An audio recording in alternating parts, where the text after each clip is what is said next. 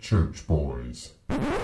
So I don't even know where we're starting right now. I do. Billy's looking awfully pretty today. I dressed up for you guys. So we're actually starting with the election still because apparently it hasn't ended, according to Trump, but the rest of the country is ready to move forward. Now, I do find it interesting that we have probably a solid chunk of the country that think the republic's being stolen from them. And then the other 56%. 56% of the Something country is very, very convinced that things are being stolen. Now, Lucas, where are you at on this? That's where we need to start. I need to know are you still like team Trump with all of this? I am team get to the bottom of it. So I'm not going to say, to me, it's a place for trials, hearings, if it goes to the Supreme Court in order to figure out where things stand. I'm convinced that there is at least there's voter fraud at some level, whether or not it's at the level, of a Dominion machine or something like that. I don't know. Right. But it's at some level. And so any voter fraud for me is too much voter fraud. So I think it's something that everybody should be aware of. One instance of voter fraud is too much and therefore should be taken to court and made a big national thing of. Yeah, here's the deal. If people looked at voter fraud the way they did with COVID, because if you're in a conversation about COVID and you go, well, 98.9% of the people or whatever it is, survive, people have a fit about that, 1 point something percent or 0.4% or whatever their newest stat is. But when it comes to voter fraud, if you say the same thing, all of a sudden people go, well, that's not a very big thing and we don't have to worry about that. And so, yeah, we are talking about life, but we're also talking about the life of this nation. And I think that actually works in reverse too, by the way. The people who don't think COVID is an issue at all love focusing on the very small percentage of voter fraud cases that exist. That might be the case. But I think that we have to at least, the difference is we have, well, I was going to say we know the numbers for COVID, but I don't think we know the numbers for COVID either. And China, has kind of the China report kind of proved that here recently. But no, nobody knew about that, Lucas. CNN uncovered that. Right, 10 months after the rest of us knew. That's breaking the Church news. Boys uncovered it much sooner than that.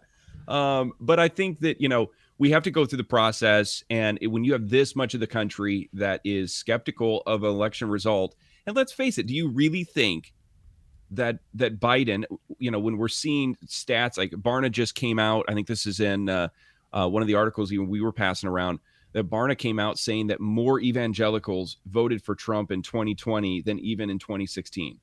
And so, when you're seeing those kind of things, did you say more evangelicals? Yeah, the Christian vote was higher in 2020 for Trump than 2016, I believe Barna just came out with.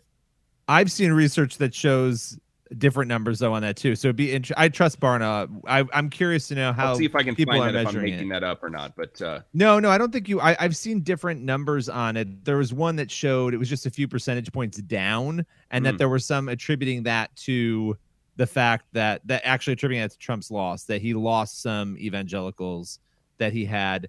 He lost women. That's where Trump had his biggest problem, is women fled from him and went to the Democrats. And, by the way, your question of do we think, here's the thing, Trump didn't get the popular vote last time. So to expect that he was going to get it this time. That's irrelevant for me. The question I have is, how does Biden, who didn't do any campaigning, get more votes than any president ever? Because people were determined. Because people were determined to get rid of Donald Trump. That's why. I don't buy it.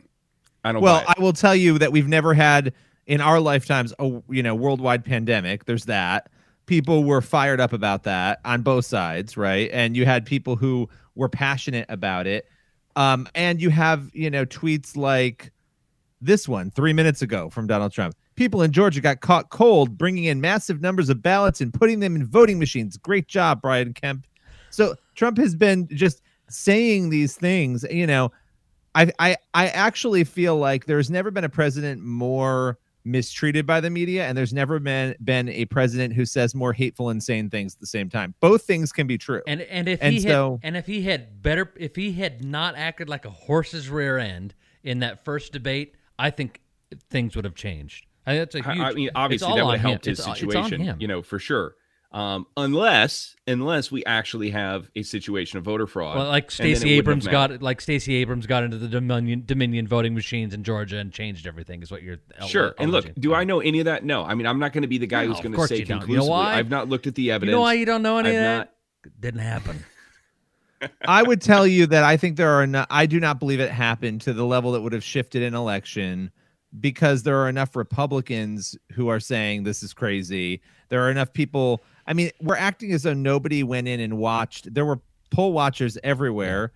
All of these stories have not added up. What I'm fearful of, and I want you guys to push back on me here, but we're walking around telling the world we have this savior who's amazing. He loves you. Here's this truth that's going to change your life. And all the same people saying by the way, his skin is are orange. Convinced that Polly Pocket came alive, climbed into voting machines, and changed the votes. And so nobody's ever going to trust the first thing because we are allergic to truth, and it's happening in the church. And that's, to me, that's I'm not saying don't investigate it. I'm not saying, but I am saying I think there are people I know. When we make comments on it, when you're this strong against it or against the ideas before there's formal investigations that are done, then I think that it discourages that investigation from happening in people's minds. And so I think that we should just, I honestly, I don't have to have an opinion about it yet. I can just go, look, I'd be surprised if Biden won, the votes that he did. There seems to be enough people talking about this. It's worth having the investigation, and let's let the courts figure it out. And I think that, when we just become cynical that, the side that's saying that there is fraud, that it can't be true and that all this stuff has been disproven, these sorts of things before an investigation's done, before the court hearings are done. I'm not saying that it can't be true. I'm just saying that it isn't true. Because I have watched the testimony. We have read the evidence, and it's lacking at best.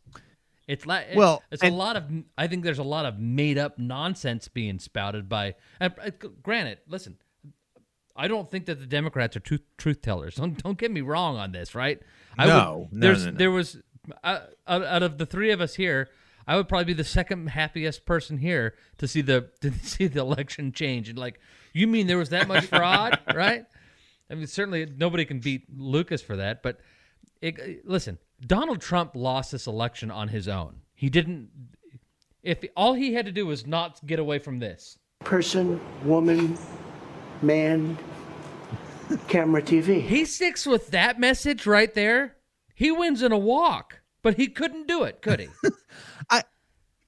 But here's the thing, and this is why people are pushing back, though. This is why I'm not saying it's not possible that it could have happened. I don't believe it happened. I don't think there's any evidence. And why people are acting the way that I am about it now. I mean, Eric Erickson, there's some people who are going very far with how upset they are with how the right is handling this, is that you have essentially people saying this election was definitely stolen. You have the president saying this election was stolen. That's the crap that people in third world countries say. That's the stuff that happens in places that I don't want America to ever be. And it's scary to me that we so easily would, you're concerned about people questioning it. I'm concerned about the people saying it definitely happened. That's concerning. Yeah. And again, it's perfect storm, because I don't think people would be saying these things if we didn't simultaneously see our government in multiple states acting like a third world country and telling people they can't walk down the street or whatever it is. So we have we have this behavior that we've never seen before in America, this kind of draconian, policies that are coming out. And then we're wondering why the whole nation doesn't trust the government anymore. It's because they've told us we're going to keep you safe, stay in your house, you can't leave, while they do whatever they want. And so it's that hypocrisy, I think, that's causing people to go, look, there's something else going on here. And there's a grab for power. And at what level, I don't know. But, there's enough allegations that there is at least, it would be almost impossible with as many places that they're investigating this, that there's not at least significant fraud, at least at local levels, and possibly the national level. I think it's worth looking at. Is it true? I don't know, but I want these hearings to continue, and my hope is it goes to the Supreme Court. So I do not want him to win at the Supreme Court, because we will never recover from that. The right will not recover. Let me ask you, Lucas. So what have you seen? I have spent a whole lot of time with the Blaze, and we're digging into these stories, and What have you seen that convinces you that there is some sort of massive voter fraud going on? I don't deny that there is some voter fraud. I think that happens every election. But to the extent and level that the Trump campaign is talking about, where there's enough voter fraud to overturn Michigan and or Pennsylvania and or Georgia and or Wisconsin and or Arizona and or Nevada, that's stuff that I'm not buying into, largely because in my job, in my capacity as on the news team, we're not seeing that evidence. We're hearing reports, we're hearing claims, we're seeing and reading lawsuits, but I'm not seeing massive evidence. That's believable evidence, I should say. As we were talking about earlier, offline here, that I was saying, what do other people at the Blaze, hold to? I mean, you guys have on-air personalities that are reporting differently on that, correct? Well, they're seeing. I want to be fair to the people that I work with, right? You got Dace and you've got Beck and you've got Pat Gray and Stu's pretty, as you know, if you know Stu Bergere, he's really even keel on all this kind of stuff. He's about data. He's about not jumping to conclusions. Not that these other guys automatically jump to conclusions, but if you know Stu at all, he's very even keel. But they are, listen, first of all, they're entertainers and they have a listening base that has a certain point of view, and they want to make sure they're not alienating that point of view. I think that is a fair thing to say. I think any analyst of any kind would acknowledge that. Yeah. Okay, but I will then follow that with, it has been our job as an editorial team, as a news team, to go, we're going to actually dig into these things, and here's what we have found, and here's the evidence or non-evidence. They're more of a, here's what's being claimed, let's talk about what's being claimed, rather than... Does that make sense? I don't want. I'm trying to be nice here because these are people I work with, and if they listen to this show, they're going to go, "What are you saying about us?" And I don't want that. I don't want. You're the not headache. saying anything negative. The reality is, we have become a nation of the self, and I'm not talking about the people who work at the Blaze. A nation of the self, and we're all guilty of it. And we want whatever the self wants, and the self on the right wants Trump to have won. And so whatever it needs to happen in order for that alternative reality to take form. And I just want to add, this has only helped Biden. He is now up to 81,264,673 votes. Yes. He has actually increased his popular vote lead 51.3% to Trump's 46.9%. It's over 7 million difference now. There's no way that 7 million votes were fraudulent. I'm sorry. Right. There could be fraud, but it's not 7 million votes. So again, we have to figure out in this process, a couple things. Like, you have voter irregularities, you have, voter fraud on some sort of a massive scale that, is at least a consideration that we're asking about. And then you have, I think, just things like, that are happening on just local levels. So, when we're seeing the number of unsolicited ballots that are going to, deceased individuals, and you're seeing that deceased individuals voted in the election. Like, that's a thing that's been being talked about for years. That's not new to 2020. Right. We know that that's a real thing. It's the left has been, kind of accused of that in the past. And so that's an issue that should not be allowed to continue. Correct. And regardless of who wins the election, I totally agree. Would the right love to see Trump win? Sure, they would. But I don't think this is about Trump winning, at least for me. For me, it's about, did we have a fair election? And that's what I want, more for anything for this nation. If Biden won fairly, then that's one thing. If there are irregularities, if there's voting laws that have been violated, and if there is fraud at any level, then I think that we have a case to investigate and to eventually hear. And so, what I'm seeing in this process, so the kind of the dead people voting that's the low level stuff that has just been going on for years. We shouldn't tolerate it, but we have. And so that is an issue, but it's not the main issue. The thing that stood out the most for me was the number of what appeared to be voting laws that were violated and changed without proper, process, I guess, at a state level, where we have the left sending out attorneys And there was a lot of attention on that early on. And now, obviously, the big thing is the Dominion software and the question of that. The Dominion stuff's above my pay grade. Can I tell you that? Can I explain why, everybody's worried about the vote curve in the middle of the night and these sorts of things? That, I don't have to have an opinion about that. I trust that we're going to get experts on both sides to look at that, to hear that out. That's not going to be solved by some lady in the mailroom that says, "Oh, I saw this thing happen." That's going to be solved by like real data, experts that are investigating this and really doing their homework.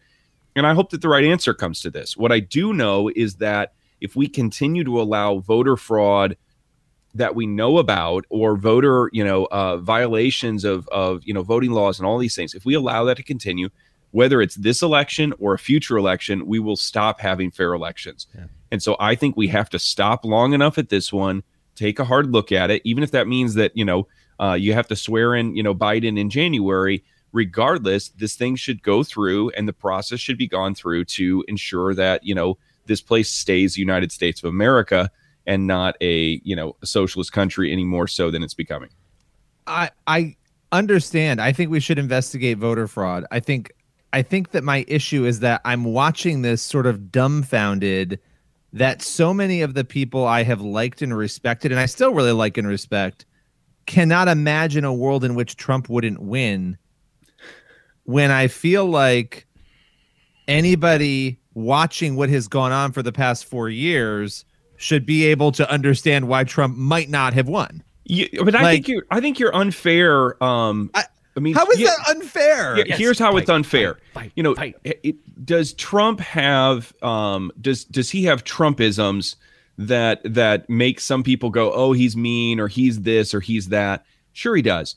But when you look at from before he even came into office, the amount of scrutiny he had. I mean, I remember the first news story I saw when he was elected was Richard Branson and a bunch of other billionaires were meeting down on his island to talk about how they were going to take him out. Like, that was a USA Today reported, like, this is what we're getting together to do. And, we've seen the fruit of that this entire time. And he's not been treated fairly as a president. He's not been given any sort of respect that we would see from other presidents. And so shocking that half the country, despises him when we have reporting the way that we do.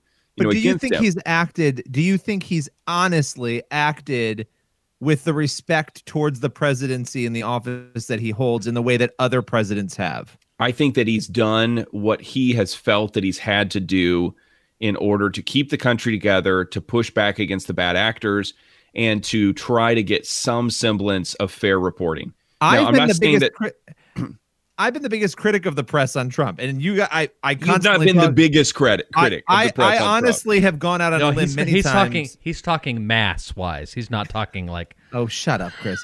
But like on this show in 2016, I was a massive critic of the way the press says, and I think the press, they've done a terrible job. I think they're equally obnoxious and equally responsible for the obnoxiousness. There's no world in which he needed to call people horse faces. There's no world in which he needs to tweet lies. He is the biggest liar on the face of the earth. We've seen that on both sides, though. I mean, you can't act like it's just both him that happened. But I'm an independent. I don't belong to either party. Here's the difference, though. If Trump had a moment like that, the press was on it. If Biden had a moment like that, they asked him what his favorite ice cream was.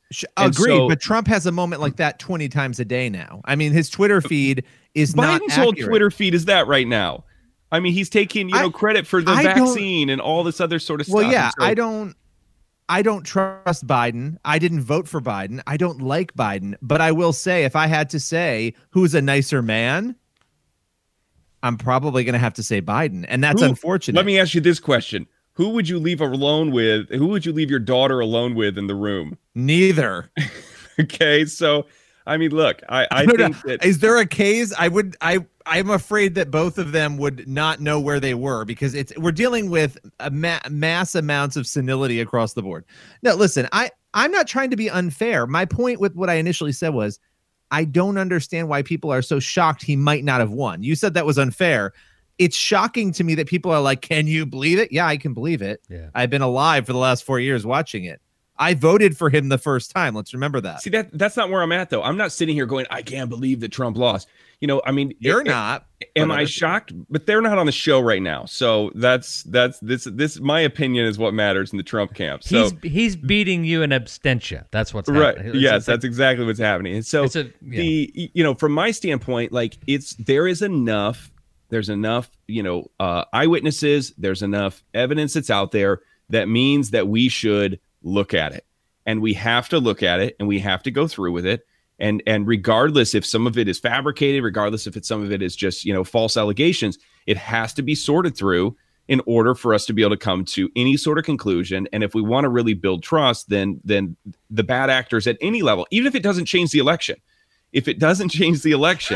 what we have to remember to take away Billy's privileges of the scroll bar at the bottom. If it doesn't change the election, that's not what matters. What matters is if there is fraud, whether it's left or right, that it is dealt with, it's prosecuted, and that it doesn't happen again. Yeah, of course. I just, you should be able to say, I agree with that, Lucas. I agree 100%, with you, but I'm not going to. I agree with you, but I can't. This country, and I want to see it continue. I believe in this thrive. country enough for us not to. I believe in this country enough for us not to obsess over false narratives to bring money to the RNC for fundraising purposes. And that's there you go, ding, ding, ding. If I believe in that little bell, I go ding, ding, oh ding, my ding, gosh. ding. They have Because raised over $200 million since November 4th. This is all about the fundraising right now. This is not about overturning an election. This is not about winning any votes. This is not about any of that. Does Beck need another co-host? This is all about. This is all about, and I don't mean for somebody like a Lucas or Trump supporters. I'm talking about.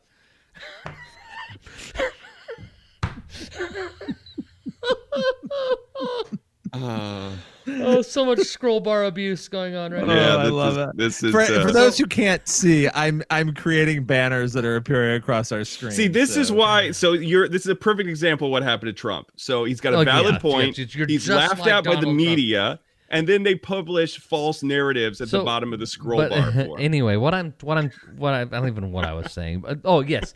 I don't mean that for folks like Lucas or even more rabid Trump fans, people who are more rabidly pro-Trump than Lucas is.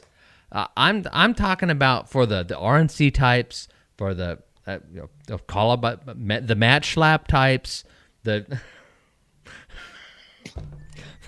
everybody at the this is out of control. Everybody at the RNC. This is about fundraising. This is what this is right now. This is an opportunity to rake in millions and millions of dollars. So do you think Trump's going to win in 2024? Do you think he'll run? He might run. I'm hoping that by 2024 that the party has gotten him out of his system and they're like, we're not doing this again. Yeah. But that's not up to the party. That's up to that. Is I don't know. The party is going on, and the That's Republicans are going on and on about how they want him so bad. The party's got some other issues. That is up sure. to the voters. But yeah. Can we start? Did we start the show yet? I don't even know if we started the show. We should probably start. Can we start it? Yeah. I'm about ready to end it. Here we go. Ladies and gentlemen. Hello. From the sublime to the ridiculous, but mostly ridiculous. Billy Hallowell. Hey, does this suit make me look fat? It's not what he said, you ignorant wretch. Chris Field. Bad guy in a little coat. Let me tell you why I suck. Lucas Miles. I want you to forget what you saw here today. Aw, I've interrupted happy time. The Church Boys. Everyone in this room is now dumber for having listened to it. I hate these guys. So, William, do we need COVID-19? Do we have any COVID updates to provide? Because I know that is something that you and I have been talking about and dealing with, and not like personally we have COVID, but I can't stop talking about COVID, and I want to stop talking about it so bad. I never want to hear about it again. And yet every day when you call me, that's what you lead with. You are more obsessed than really a stalker of a supermodel when it comes to COVID. He really is. I have to say that I'm just going to get myself in trouble. I should just shut up today. I hope you do. I have found it remarkable that the people who have struggled the most. Oh, shut up, Billy. The people who have struggled the most.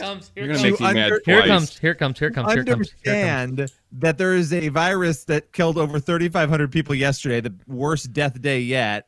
They have a very hard time seeing that. They said they see voter fraud everywhere, though. It's like the same people. There's voter fraud everywhere, but this virus isn't killing anybody. It's just the flu, and that has been remarkable to watch. I have to say.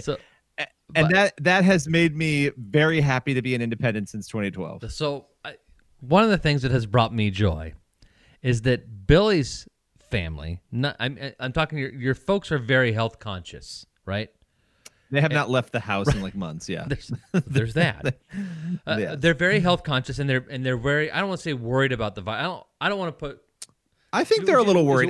My dad's high risk, so he's worried, yeah. They're taking every preventative measure possible, right? Yes. And is it fair to say that they're critical of those who don't take equal measure?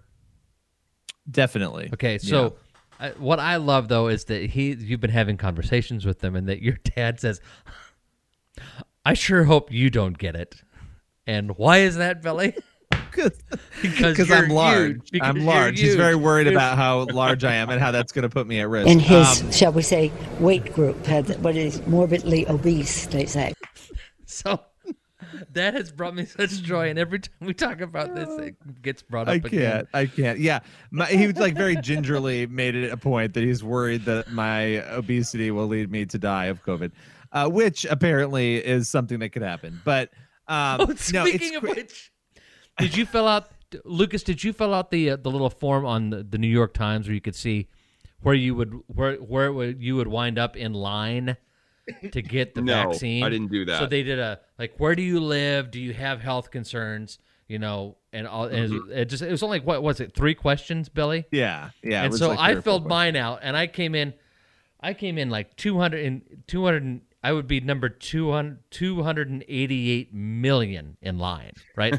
Like way in the back, essentially the end of the line. And Billy's like, I'm like number 20 million. And it's because he's, morbidly obese. I hate you both. Are you guys going to get the vaccine? No. I've already had COVID. That lasts like 3 months, just so you know. Okay, first of all, there was know that. New studies that came out that have said no. That it could be it could be a number of years that it lasts. There's a 102-year-old woman who has survived it twice, according to CNN. Well, if she survived it twice, then I feel like my odds are pretty good. So no, I won't be getting it. Like ever? You might not be flying then. How do you feel about that? Well, the rumor is airlines will require it.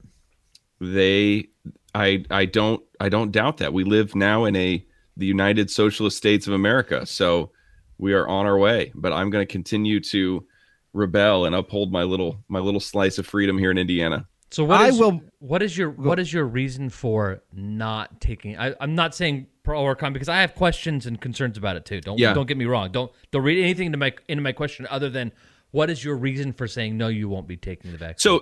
So a couple things. So first of all, do I think some people should take the vaccine? I'm not holistically like an anti-vaxxer. Okay. And so I've had a ton of vaccines. I've been to Africa. You can't go there and come back without getting a yellow fever vaccine. So I've had that before.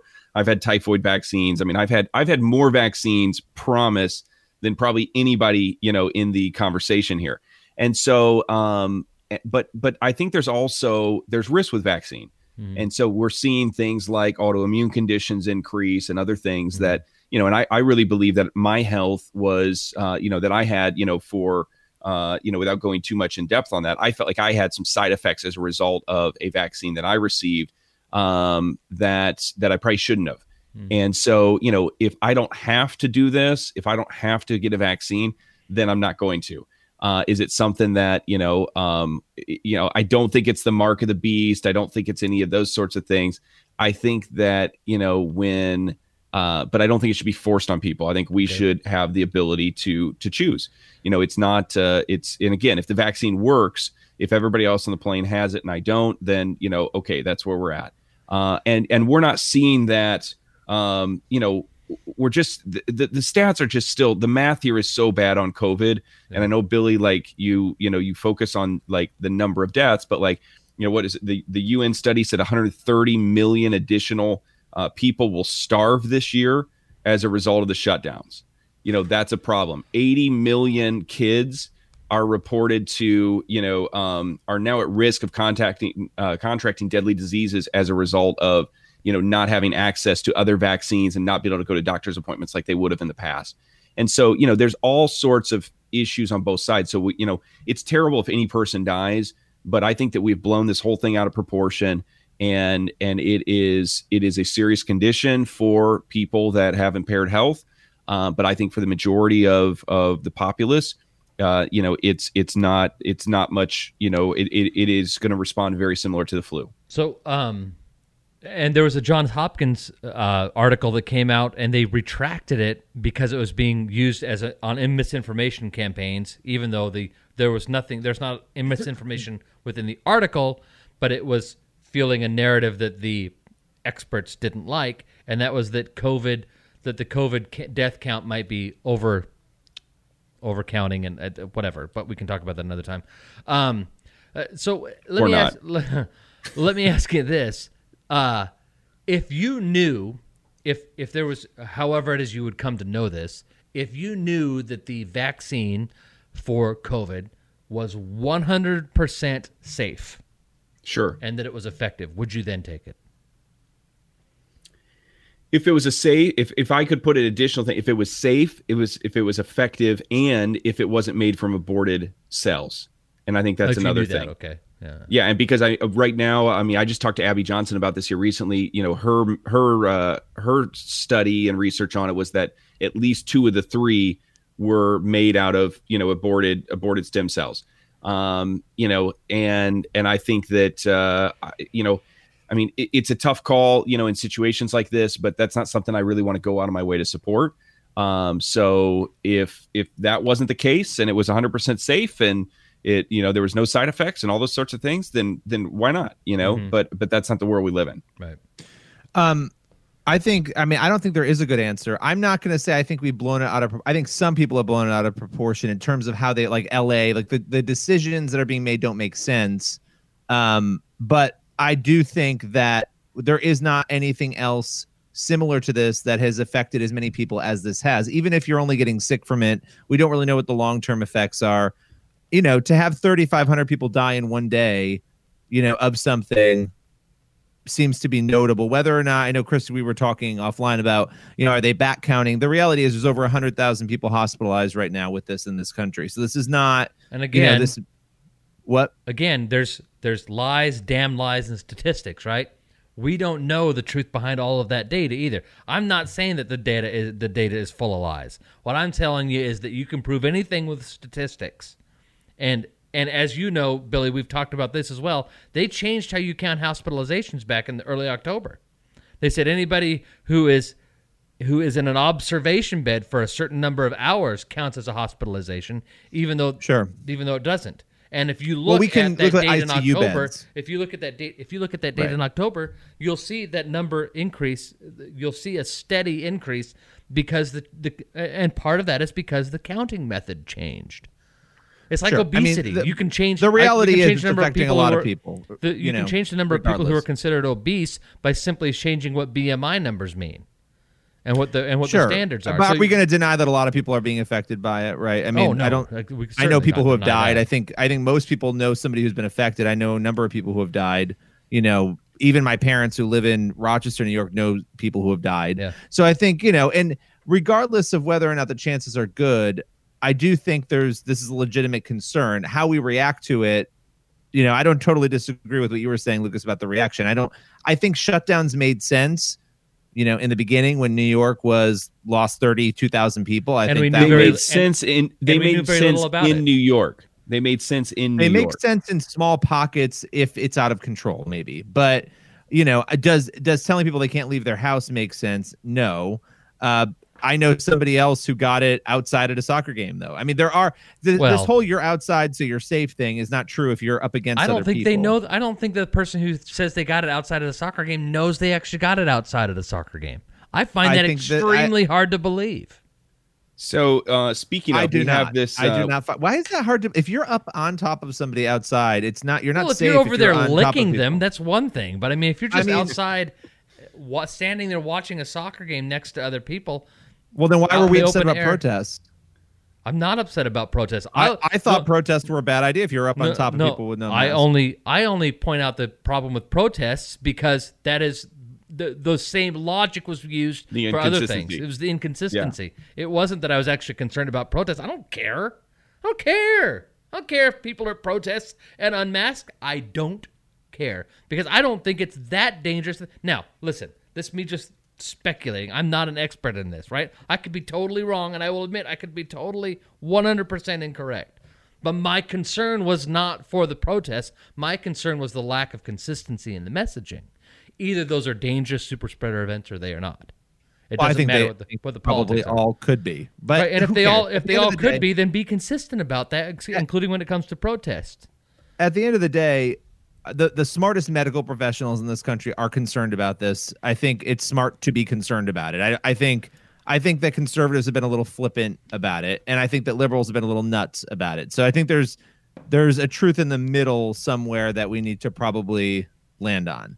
And I think that a lot of people in this country are looking for leadership, and I don't know that they're going to get it on this issue, and they don't feel like they've gotten that for whatever reason. I don't know what that leadership looks like. I really don't. Yeah. But people are scared. It is something that is scaring people still. It's whatever the mayor of Los Angeles is not doing is what leadership looks like. So yeah, I think that's the right answer.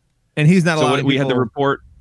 Yeah, we have the FaithWire report. It says that said Wednesday, Democratic mayor of Los Angeles said Wednesday it's time to cancel everything as he banned all forms of travel and ordered residents to stay in their homes. And this is in quote, all travel, including without limitation, travel on foot, bicycle, scooter, motorcycle, automobile, or public transit is prohibited. How about you? It's what bad. is going on? Yeah. It's bad. I don't understand. Why I mean, I'm not calling for this. Let's be clear. I'm shocked that the whole city is not rioting. Yeah. I'm shocked that they've just been conditioned this much to just go, just stay in your house, slow the curve, stop the spread. The idea, and listen, like you, I'm not calling for this, but the idea that there has not been rebellion, armed rebellion, at least, okay, any sort of rebellion, armed or otherwise, is amazing to me.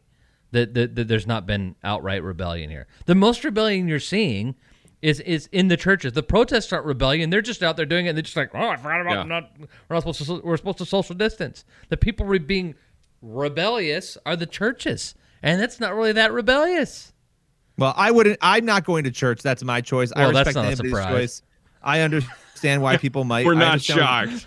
Well, I mean, not because you're afraid of COVID, but because you hate God. Clearly, I do think that we have to listen. It's not a decision I have to make because I don't run a church. So sure. I think everyone has to make their own decision. I understand churches staying open and letting people make that choice, for themselves. It's a choice. We've decided to wait until it's done, and that's that. And that's why I think the vaccine, unfortunately, I probably will take it. I'd like to know more about it. I'd like to know for sure what is in it. I'd like to understand that. But the only way we're going to reach herd immunity, we've been talking about herd immunity, is if 70% of the population takes the vaccine by the summertime. And so conservatives have talked a lot about herd immunity and how much that we should just have it. It should magically appear, much like the virus was going to magically leave. Well, it's not going to happen unless we do that. So, and listen, I share all the concerns about the vaccine that you guys do. I think we should have concerns. I have trouble.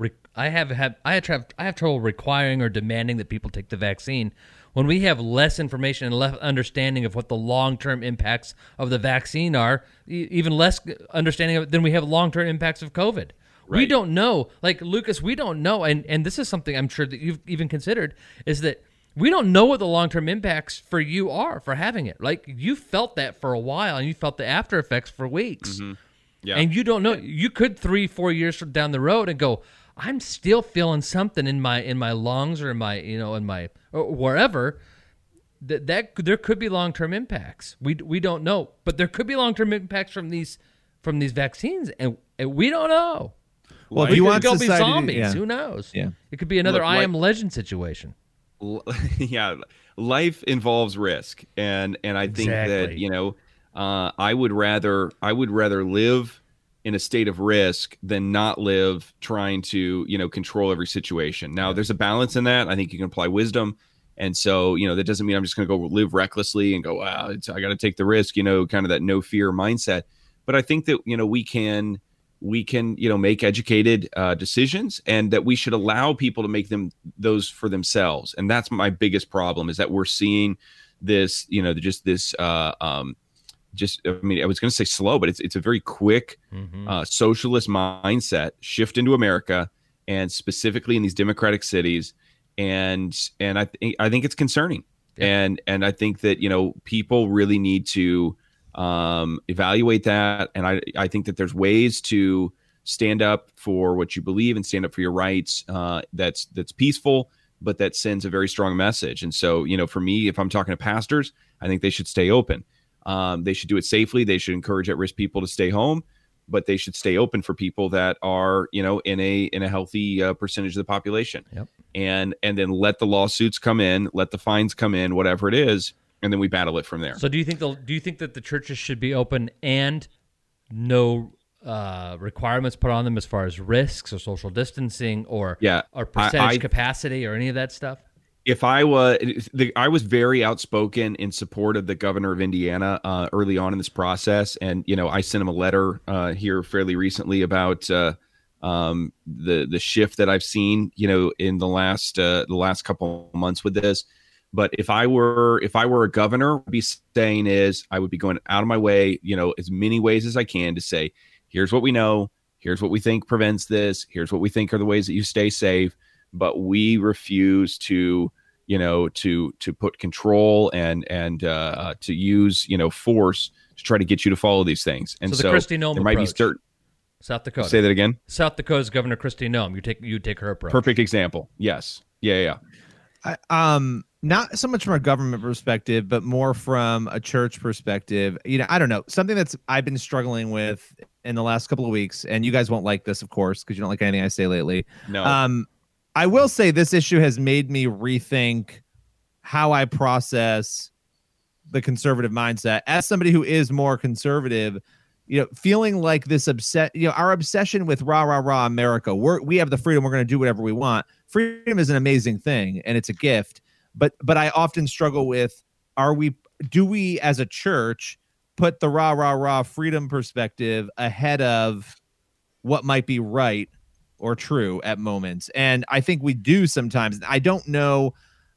For instance, we don't want to take, and I'm not attacking you, Lucas. There are people who will not take the vaccine. There are people who wouldn't wear a mask the entire time. They wouldn't social distance the other time. Now they're outraged that, and Lucas, you did wear a mask, so again, I'm not attacking you, but now they're outraged that there are restrictions because nobody would do anything to actually contain it. And having said that, I don't think that these ideas of containing it are good always, but we haven't been willing to do anything, some of us, right? But yet we don't want to do anything to solve it. So where is the solution in it? At what point is there churches, we're gonna get 3,000 people in a church and we're not going to ask people to wear masks? Well, that's your right. I think it's pretty stupid. And it's your right to not do it. But I think there's a responsibility at some point on behalf of the church to not be rah, rah, rah, my freedom America, and to maybe be, okay, can we do something to help here? And for me, it's not about the rah, rah, rah, freedom America. It is about, it's not even about my freedom. I believe that the gospel teaches us to really limit my freedom for the sake of giving life to others. Mm-hmm. But I think that that's twisted in this setup. And so we have, kind of this the church or Christian world is split a little bit because we have people that would say, oh, Jesus would tell people to stay home. I don't think so. I don't think we have any evidence of that. Jesus went into leper camps. Jesus, took his disciples places. He sent them out, and so I think that we love to kind of, fictionalize this, how Jesus would respond in our culture. The one thing that I see, categorically is this idea of personal responsibility. And I think it is written to the framework of our country, not because it's an American concept, but because it is a Christian concept. And that is that we have personal responsibility, and we have to balance that with personal freedom. And that is the nature of life in Christ, is that we are free. It's essentially, Corinthians saying, Paul writing that, everything is permissible, but not everything is beneficial. And that needs to be our approach with everything when it comes to this situation. So I think as leadership, whether it be in the church or in the state, we can say, look, everything is permissible, but not everything's beneficial. And what we saw early on is people were willing to limit their freedom for the sake of the nation when they felt like they were in control of that decision. But once it started getting into overreach, all of a sudden, all the rah-rah about making masks for people and making face shields for the hospital, that disappeared real fast. And then all of a sudden people felt like, no, you're just trying to control me. And the shift was there. If we want people to respond positively, we have to give them the freedom to make that choice on their own rather than forcing it upon them. And I think that, and I would agree with what you said, but I think that that's half of the story. I think the other half of the story was some people were never going to wear the mask. They were never going to. So don't go near them. Don't go near them. Sure, but I'm not concerned about not going near them. And I wouldn't say Jesus would say stay home, but I don't think he'd have a problem with wearing a mask. I think there's things that we can do. We have personal responsibility, but we also have responsibility. And so I'm not going to go out and say Jesus would do this or that. But what I will say is that it feels like a lot of us are putting the rah, rah, rah America ahead of our faith. And I think we do that on a lot of issues. We're not really willing to sort of listen and try to understand, okay, is there a middle, road on some of these things? Just to me, it's not, I like wearing a mask? No, we've been through this a million times on the show, but I think the government, the only way this is going to stop now, these restrictions, is if we do something to help it. And so if taking a vaccine, if there's something that we can do to help prevent even the chaos of what we're seeing with these government restrictions, we ought to weigh those things. I'm not saying we ought to do them. Is it your belief then, Billy, that the best way to get these restrictions to stop is to just acquiesce and expect that we won't have more restrictions than added on later? Well, not entirely. I mean, if we were able to knock the virus out, there would no longer be an excuse for us to be doing what we're doing. And the virus is always going to be with us, but right. But the next emergency that comes along, whatever that looks like, it may be less serious or more serious than COVID. We don't know. But then they start putting these restrictions on. Well, if we acquiesce, it'll go away faster. I mean, no, that's not what I'm saying. Is we have a responsibility.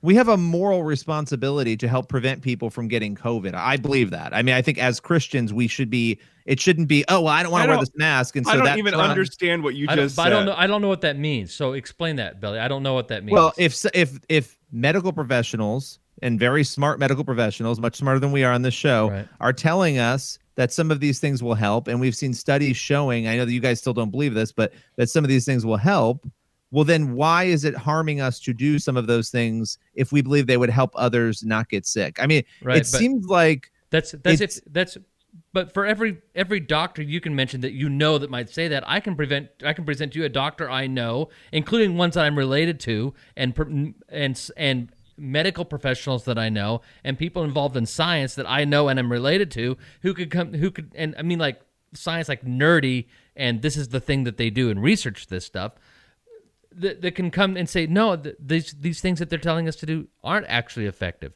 Why is it that my uncle or family members will go to what's the doctor that deals with your lungs, the pulmonologist or whatever, right? Yeah. And a respiratory therapist is saying, these masks that they're having us wear, they're useless. And this is the guy who's dealing with family members and friends who have lung problems and are concerned if they get COVID. And he has said, these doctors have said, and this is where their specialty lies, and they're saying these masks are useless. The only reason we use them is in order to stay open.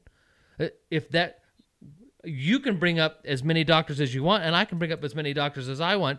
That doesn't get to that doesn't answer the ethical question that you have posed, Billy, which I still don't think I quite understand. Well, if 50% of doctors say that it's good, and I think it's more than that, but fine, we want to say it's 50-50, I'll take the chance on wearing the mask if I think it's going to help save a life. I have no problem doing that, and right. I don't think any of us should have a problem doing that. I don't have a problem doing it when, like today, I had a meeting on the way home. I stopped, and my line usually, if it's like just I'm meeting with a single person or whatever, I'll say, hey, just for the record, I've already had COVID, so whatever your preference is as far as masks go and that sort of thing, and so. And she goes, oh, I'm so glad to hear that. I have some people in my family that have this and this and this and this. And, we've been worried about it. And so I said, cool. So, I kept the mask on.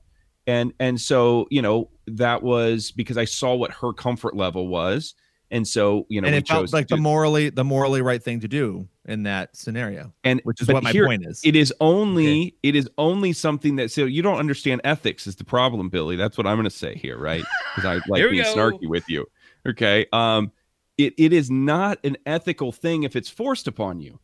It's not making a moral decision. It wasn't initially forced upon us. So I understand ethics very, very well. Yeah, but it was ethical. We did see a moral decision at the start. This is not a moral decision right now. You going to the store with a mask on is not loving anybody. It's this is what the law is now.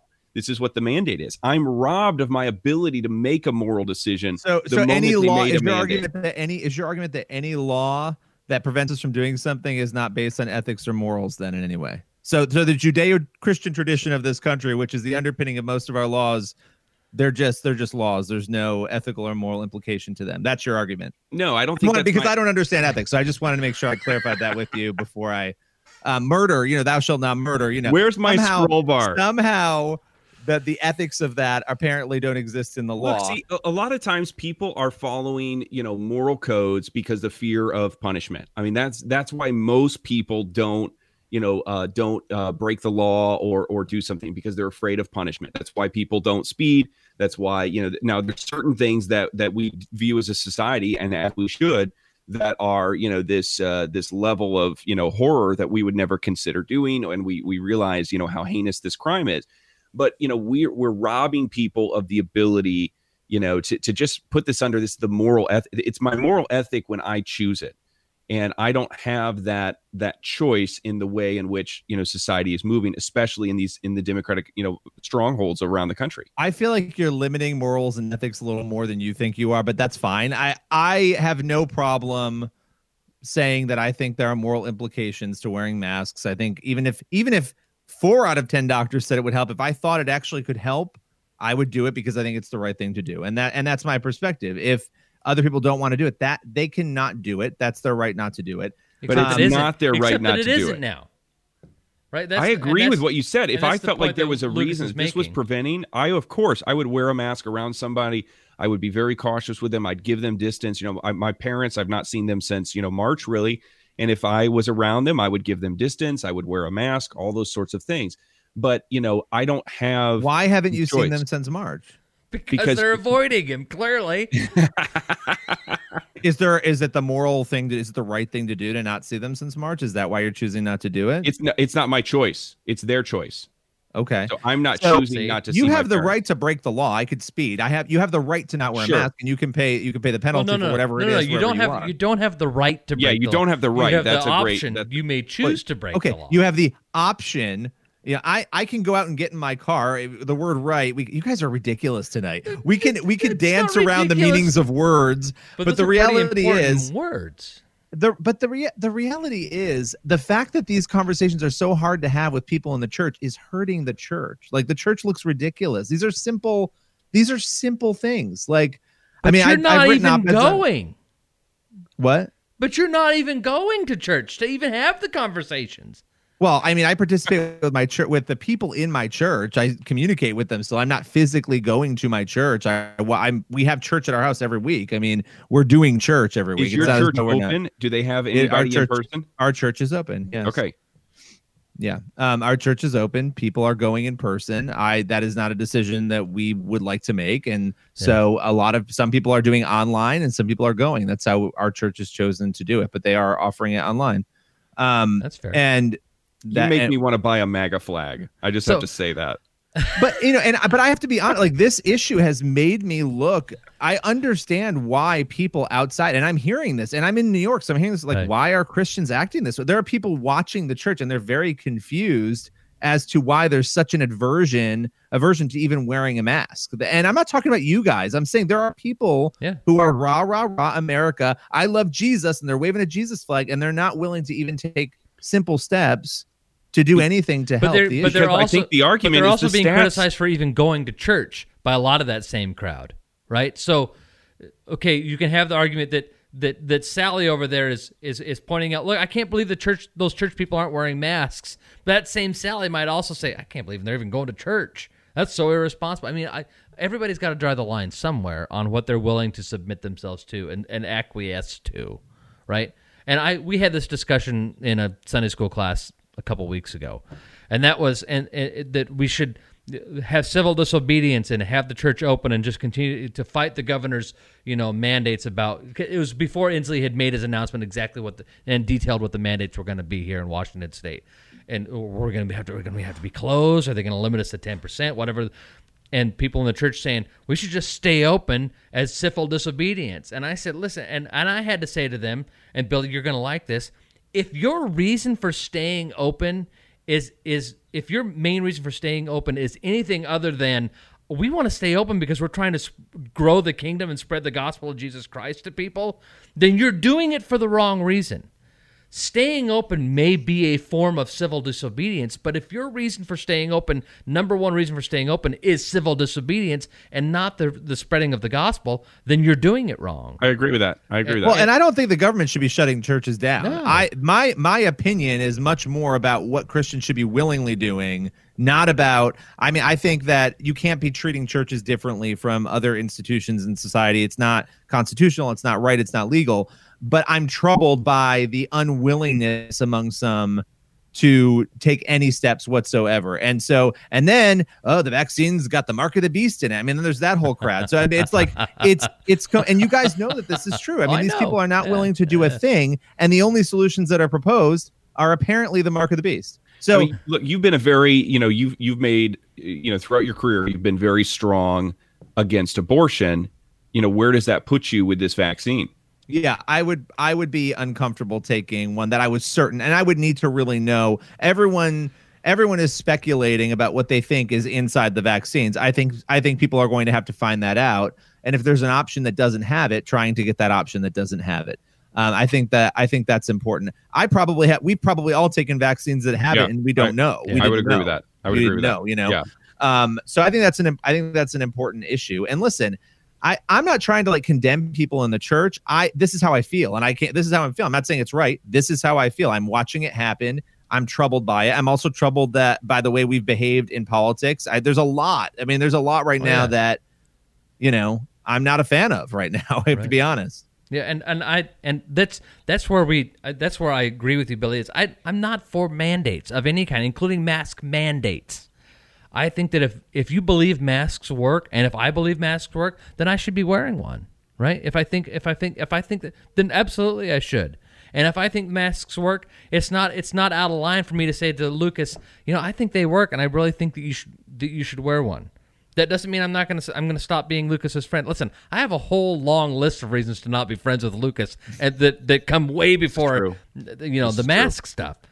So, well, can I say one more? We have another story that actually relates to this, and I had one more question I want to ask Lucas about masks. Go ahead. But ask him all about it. Because Lucas, you wrote the letter. I read the letter that you wrote, and it was and maybe I'm misremembering.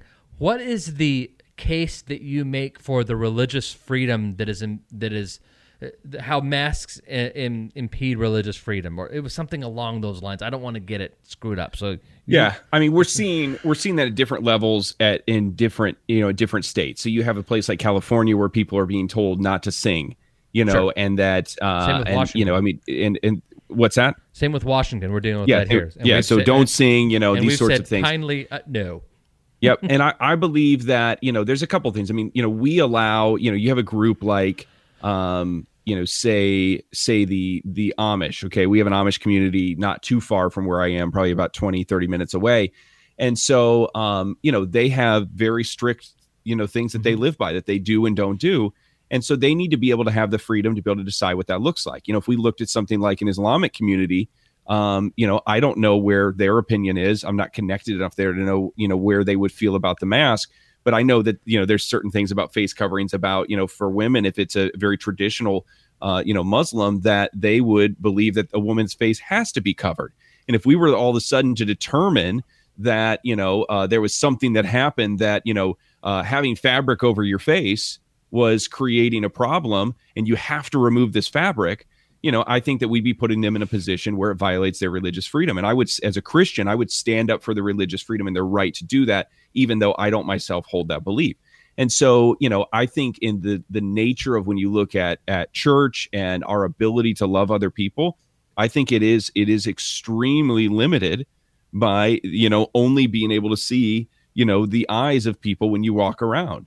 And it decreases opportunities for conversation, for evangelism, for all these things. And somebody, maybe in Billy's position would say, oh, well, of course, that's what it's supposed to do, because we're not supposed to be talking to each other or looking at each other or breathing on each other or whatever. But, for me, I feel like it hinders what I do as a pastor as I go about. The whole nature of my job is loving people, and it becomes very difficult. Now, you can make an argument the way I can love people is with a mask, but that doesn't move the gospel. There's nobody I've not had anybody thank me for wearing a mask before. In fact, I've had people just walk by me in silence and not communicate with me. And so I think that, there is a case for it.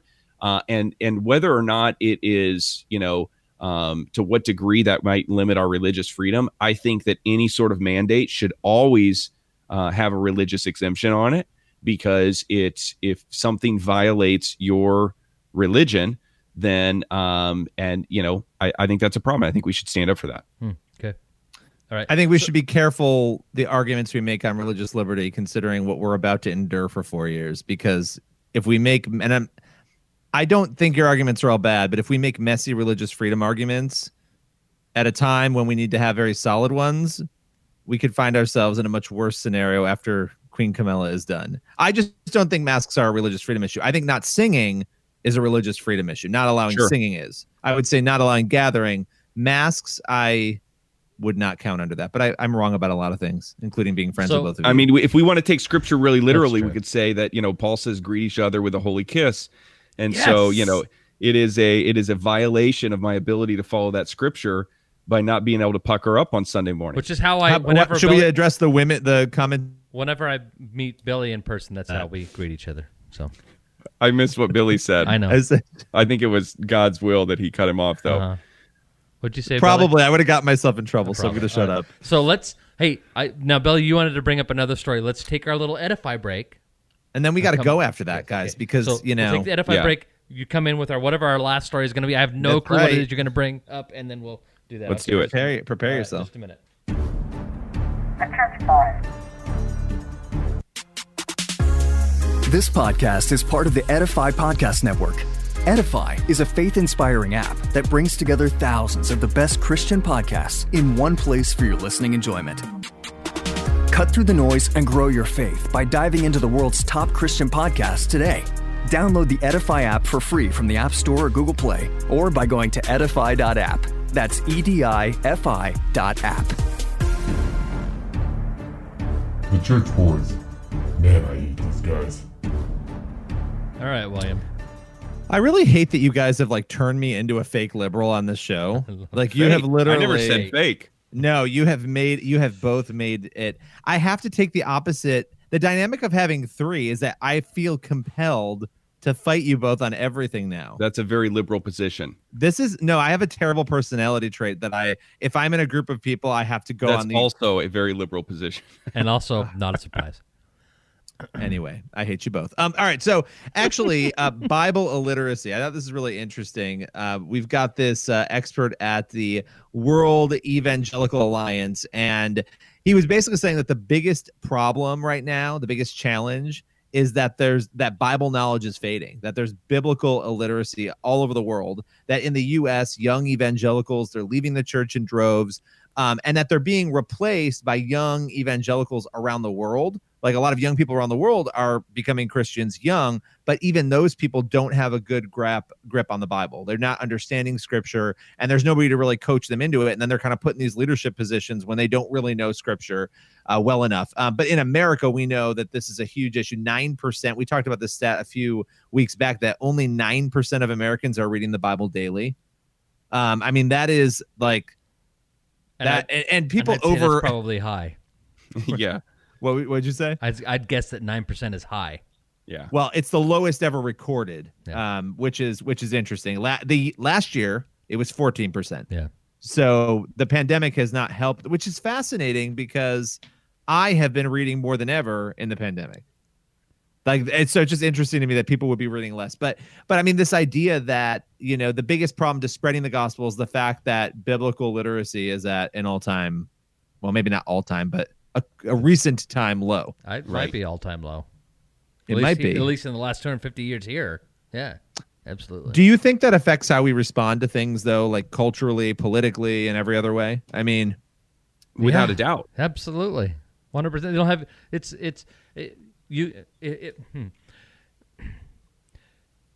everything that you read in the Bible will impact your worldview and how you react to everything that goes on around you. Whether you agree with it or not, it's still going to impact you. You might go totally the opposite way, I suppose.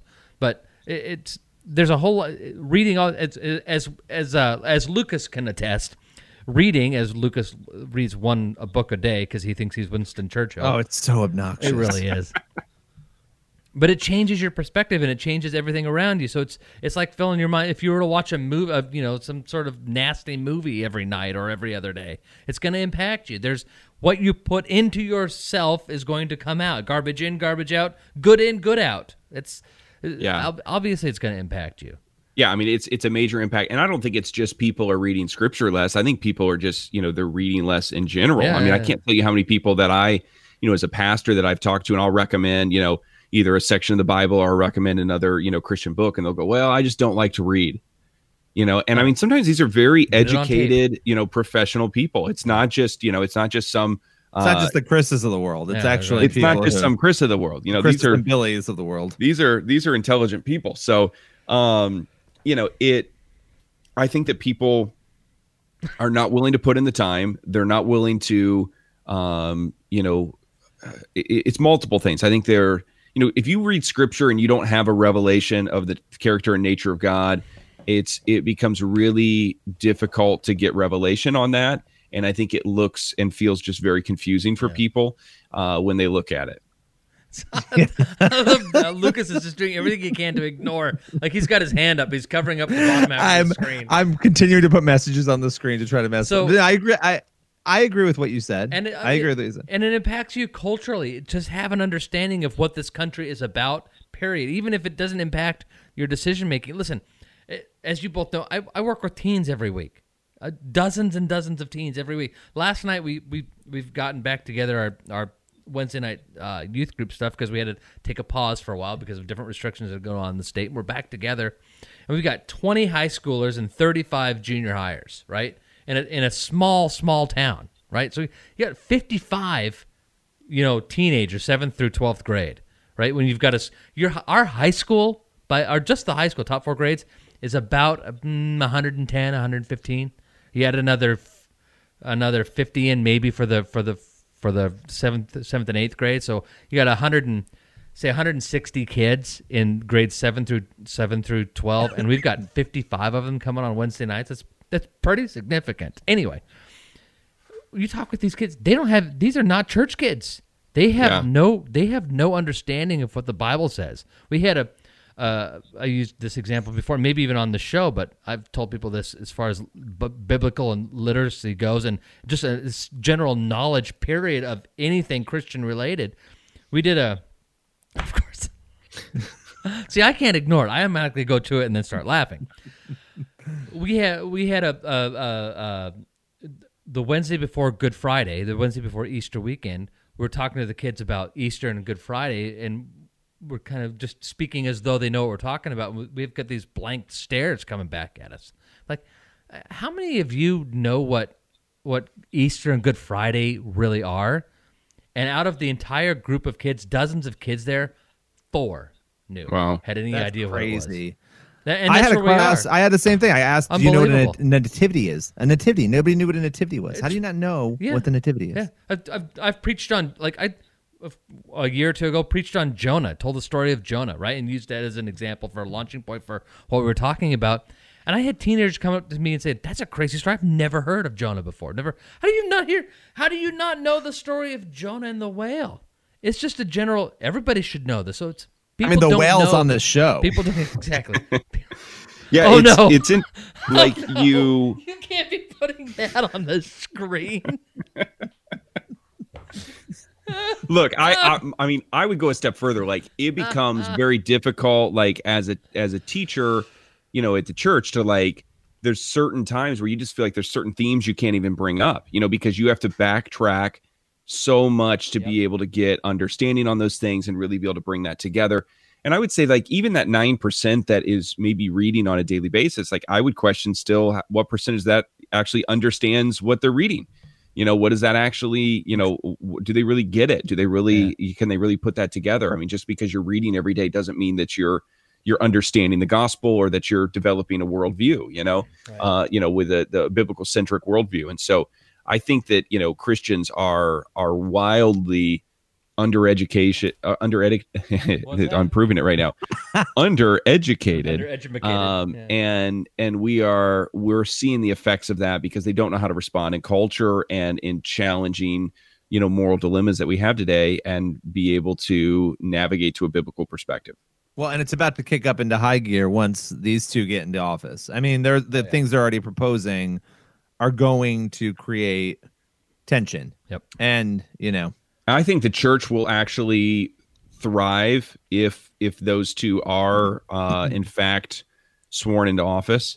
I think that the church thrives under persecution. I think that we're going to see that. If people in the church can get back to the things they're supposed to be focused on, which includes not Trump, then I think we'll be okay. That's as much as I have plenty of Christian friends, including Lucas, who are big Trump fans and love him.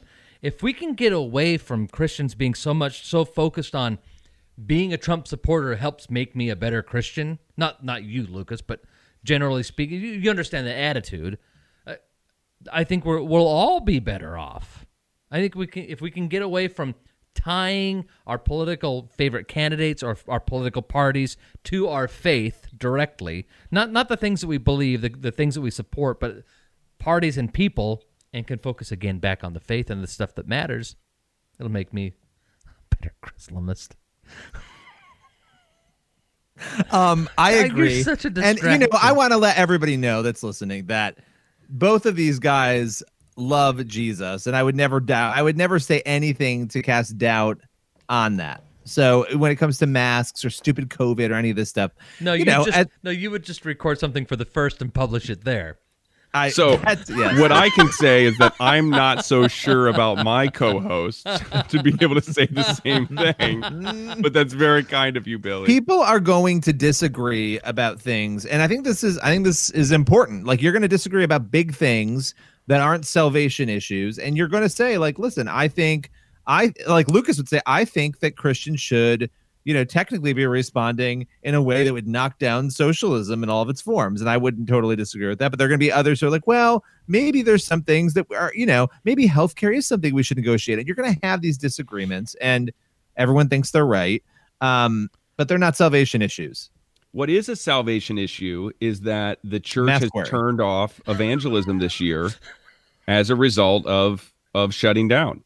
And so, like, if we talk about things like developing a biblical worldview, the spreading the gospel and evangelism and reaching the lost is about as high up as you get for this. And, my concern is that we have really let a whole year go by and a whole generation of people. I mean, think about just how many people have died of non-COVID related deaths this year that never had an opportunity to hear the gospel. And, when you look at the inactivity of the church this year and the kind of how reclusive we've all been, I think that I think what we're going to see, if you could trace, wins for the kingdom of heaven, on a graph, I think this year is going to be a major low when it comes to reaching the lost as a result of all this. That's interesting, because I do too. I wonder if I don't know. I mean, that's interesting that's your take. I don't have a solid take on the opposite end, but I have seen a lot of churches adapting and doing other things virtually that I've found interesting, right? Like Harvest had historic days for people not only attending their church online, but making decisions for Christ. Now, is that replicated throughout the entire church? Probably not. Yeah. But I would actually say my kids are more engaged with the gospel than they've ever been not being at church. And that has nothing to do with church. It has to do with intentionality. If sure, you're not, you guys are being intentional. Right. Not everybody is. I think most people aren't. Right. But that's then I think that speaks to Lucas's point. And the other thing, and it goes along the lines of people saying, a pastor saying, listen, this is a time for us to show that the church isn't just a building, right? Except that you haven't done it, right? And by the way, that not the building itself, but the coming together of the believers is an important part of church, so that we can. I agree with. I do agree with you on that, and that's what we do miss. And that is a huge problem, right? So this is a chance for we have shown that the church can be the church without meeting on Sundays. No, you haven't. You haven't done that. No. Well, maybe some have though. I would actually love to hear from listeners. Billy's family has grown spiritually, but as far as the church doing church things and ministering to people, yes, people are people. I do believe that there are that you will find instances. I don't think you're going to find it as a general rule, but I think you will find instances of churches going out of their way to say there's families who are struggling right now because so and so lost their job, so we need to come together and help. Absolutely, you have seen that happen. We can all point to examples of that. I think that has happened, and I think that has happened more generally than it has in the past. I don't, however, think that that's the rule for most churches. I think that most churches I don't know. Have I would love off. to know. I would love to know. I think that you're seeing it in places like California, that they're becoming more successful at it with some of the bigger churches. They have some resources to be able to do it, and there's stronger, persecution and mandates against them than there have been in other states. And so I think Christians are going, no, not on my watch, and they're rising together to appreciate those freedoms and celebrate them. And I don't mean that in a way of like just demanding, that they get their, I'm not going to wear a mask like we were talking about earlier, but they don't want to give up the right to worship Jesus together. I think that, but look at California, look at Sean Faust or whatever his name is, traveling the country and thousands of people showing up. I'm not saying you guys are wrong. I do want to present the other side that I have actually seen more activity and more claims of revival in some areas than I've ever seen on social media before, at least. Right. Well, again, social media. I'm saying that I walk around on the street and go to work every day and leave my house, and church attendance and involvement is crazy, crazy low. And I can tell you the number of people that I know who have left church or stopped going to church or stopped viewing. We're seeing reports of that all the time. I was just on a call today with, a dozen pastors, and talking through some of those issues that they're facing. This is there might be victories, and I shouldn't say there might be. There are huge victories this year in the midst of a trying time, but there are huge catastrophic problems that are going to take us, I think, a while to rethink and to climb out of as the church. Yeah. Well, we're going to have to, it's going to be an uphill battle. I'm hoping by next summer we have some semblance of normalcy back. Hopefully most of it. It would be nice to have most of it back. We could have it back a lot sooner. I have it now. We could have it back a lot sooner if people will just say, you know what, enough of this. I'm take my personal responsibility. There's a thing called acceptable risk. What am I willing to do? What am I willing to risk? And if you don't feel Biden just said that elementary schools can safely reopen. Well, I'm glad. They've all flip-flopped at the same exact time. They've all flip-flopped at the same exact time. It's remarkable. I wonder why. I wonder how that happened. Yeah, there's not some sort of communication going on amongst all these people. There's no hand-holding that's going on. There's no communication. Just like how Facebook and Twitter and YouTube all said today, oh, by the way, we're going to continue to censor more and more on hate speech. They all today announced this. All of them. This show would not last very long on any of those. No, it wouldn't. Especially if the banners at the bottom were allowed to be viewed. Well, it's been fun, guys. And I will say that I've enjoyed fighting with you as usual. You've turned me into a total progressive. Thank you.